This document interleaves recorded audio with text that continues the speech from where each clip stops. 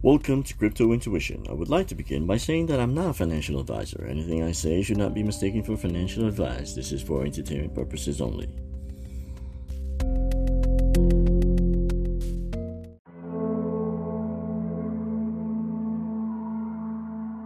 Well, it's official. Bitcoin becomes the official currency of an entire nation, and that nation is El Salvador.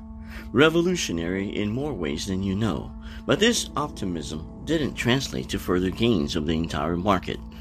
ADA is down 13%, Dogecoin is down 15%, VeChain down 16%, and Bitcoin itself is down nearly 9%.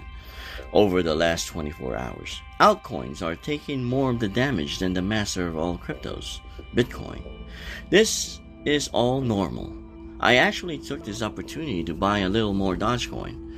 The important thing to remember is to not overreact, as it could result in deep regret later on when the very same altcoins move up 100%. Know that you are on a roller coaster ride rather than a smooth ride home without any traffic.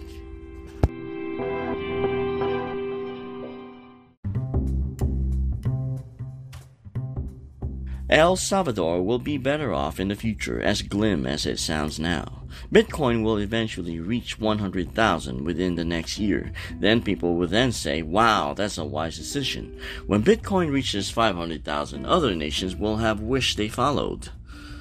This downturn of the crypto market is an anomaly. Yesterday, the crypto market was running up and up.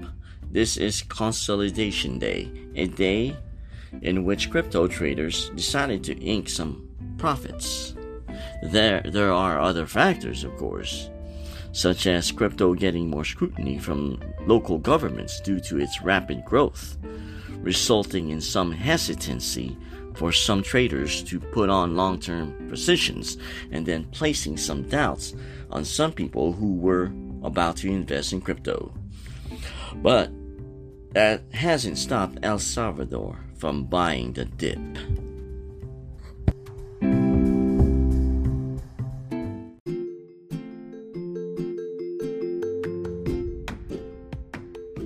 Thank you for listening to Crypto Intuition, the only on-the-go podcast that has info, insight, and analysis all in one. All that in under 8 minutes or less. Google Crypto Intuition or go to anchor.fm/cryptointuition.